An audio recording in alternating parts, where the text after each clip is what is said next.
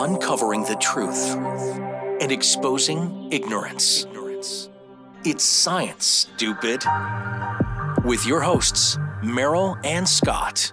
I want to talk about what's going on right now. We're calling this off-label usage of prescription drugs, okay? And this all has to do with the president taking that hydroxychloroquine. And, he requested from his doctor that he wants to take that along with zinc because, as we all know, regardless of how you feel politically, we have never seen him wear a mask, but there are members in the White House that have tested positive for the coronavirus. So he's, I guess, sort of using this as a way to protect himself from getting the coronavirus. In a larger capacity, this whole off-label thing that it's my understanding sometimes too that pharmaceutical companies can get kind of in trouble for doing this or for encouraging this. So, Scott, the scientist, you need to talk to me about this, okay? So there are indications and there are contraindications for every prescription drug. What does that mean? Great, and I'll put it in perspective. So when you're watching the news and one of those horrible commercials comes on and it says that drug ABC is for AFib, not caused by a heart valve problem, for instance. Yeah. So AFib is a irregularity of your heartbeat. And that's the indication for that drug, which is to say that's what the drug is good for. So in other words, this drug went through all of the testing by the FDA. I'm assuming that this drug is used to treat this condition. Right. It's been tested and proven to be good for that conditions. So then there's contraindications, which is the not caused by a heart valve thing. So that's what you shouldn't use the drug for. So they also do testing to eliminate things. Some drugs shouldn't be used by pregnant women, things like that. So indications, contraindications, and then there's everything else. So there's what the drug is approved to do. There's what the drug should not be used for.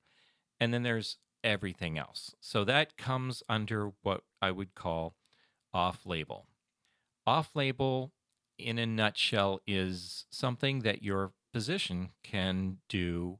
He can prescribe a drug for you, even though it may not be approved or indicated for the condition that you have, for your disease.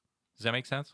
It does. So how would a pharmaceutical company get in trouble if the doctor is prescribing something? Because there are a lot of drug choices for the same condition. Well, sometimes there are.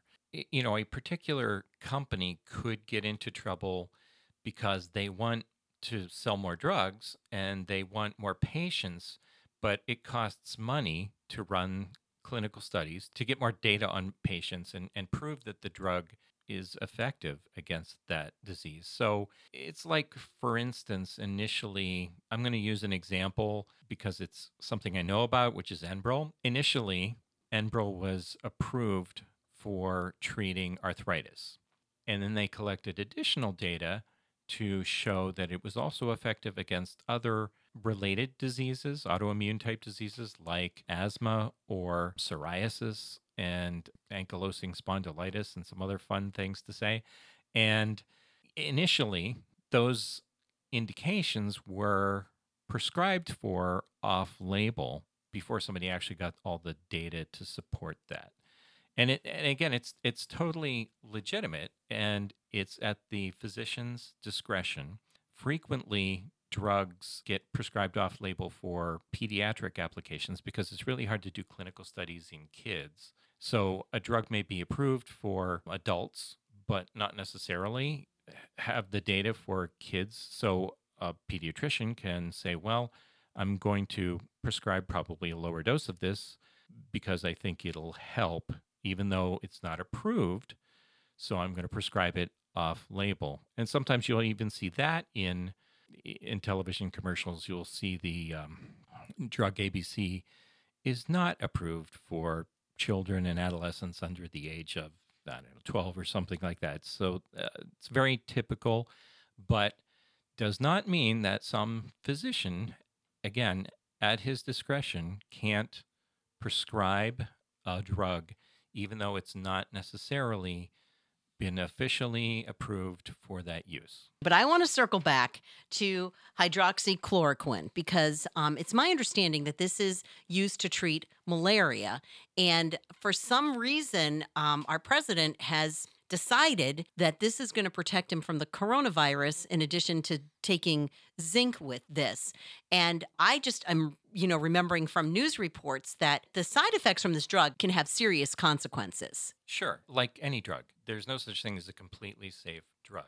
You need to use them as prescribed, and you need to follow your physician's instructions and all that sort of stuff. So, and specifically, so the president, and again, not to pick on him too much, but he's decided that he wanted to take not just hydroxychloroquine, but also zithromycin, which is any parent will know that's a Z-Pak. Anybody who's had a kid who has a persistent ear infection, for instance. And he's also taking zinc, which you may be familiar with those horrible commercials about Airborne, I think is one of them.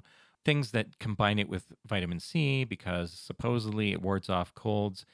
Again, there's zero clinical evidence that it does that, but he believes it, and many people do believe it, which is again fine because in the case of vitamin C or zinc, there's very little danger to taking those things versus taking an antibiotic or hydroxychloroquine, which is a potent pharmaceutical which can and does have serious side effects. So what are some of the side effects? I heard of, having heart problems and stuff like that. Do you know off the top of your head other side effects? I was curious about hydroxychloroquine, and again, in general, it's a fairly safe drug. However, there are side effects. There are cardiac side effects. There is hair loss. There is irritability. There is dizziness and confusion. These are all listed. You go on the internet and look this up for yourself, and it just makes me giggle because when I think of hair loss and confusion, who comes to mind? Somebody pops into my head, not saying anything, but yeah, I'm getting an image here. Like, yeah. Right. And it's important to note that while hydroxychloroquine is effective against malaria and is effective against lupus, which is two terrible diseases, very, very bad diseases. However, it's not the best drug, and it certainly doesn't cure any of those diseases. It's simply kind of the best thing that we have going for us, and it's a very old drug. It's very cheap. Z-Pak probably is a little less safe than hydroxychloroquine, and I'm just kind of like being a little arbitrary there, but we know that it's also a potent antibiotic and has been used for years. And that one confuses me as well because that's the one that you usually take a big dose up front and then it sort of tapers down. So I'm not exactly sure how one would use that prophylactically. It does, and when I say prophylactic, I'm talking about preventing disease. So I remember at the beginning of this whole coronavirus thing, it was probably a couple of months ago, right? There's a drug that is somewhat like the hydroxychloroquine, and a couple used something that was a different formulation but had some of the same qualities. And as I remember, the man passed and the lady was very, very ill in the hospital. So Can you talk about that? Absolutely. So 100% correct. And from a chemical standpoint, this hydroxychloroquine that they used is the same. It's the same chemical. It's also, in addition to its many uses, it's used to treat fish for diseases. So the way they obtained this was actually they apparently had used this to treat fish in their koi pond for, I forget if it was a parasite or fungus or something like that, but they were using it for that. Now, in your head, think of, throwing stuff into a pond versus taking something orally, how are those things different? And obviously, you need something much more concentrated to treat a whole pond with fish in it versus, taking a pill which goes directly into your body. So they essentially overdosed on this drug, again, which, it was not intended to be taken this way. They just mixed it up in a glass of water or something like that. and consumed it, and that's extremely dangerous. Again, any drug, if you take too much of it, can be toxic. My guess is that this probably caused some sort of liver damage or something like that. Again, I'm not a toxicologist, but it's all about the dosage, and you need to be very careful about taking recommended dosages. And the doctor, if he does decide to prescribe these things off-label, he's going to calculate out a specific dose. Like when he does it for like a kid, if it's a pediatric thing, he's going to calculate out, well, this is for an adult, so therefore this kid is going to get, instead of 2 pills, he gets 1 pill or maybe half a pill or something like that. So he's trained to figure these things out.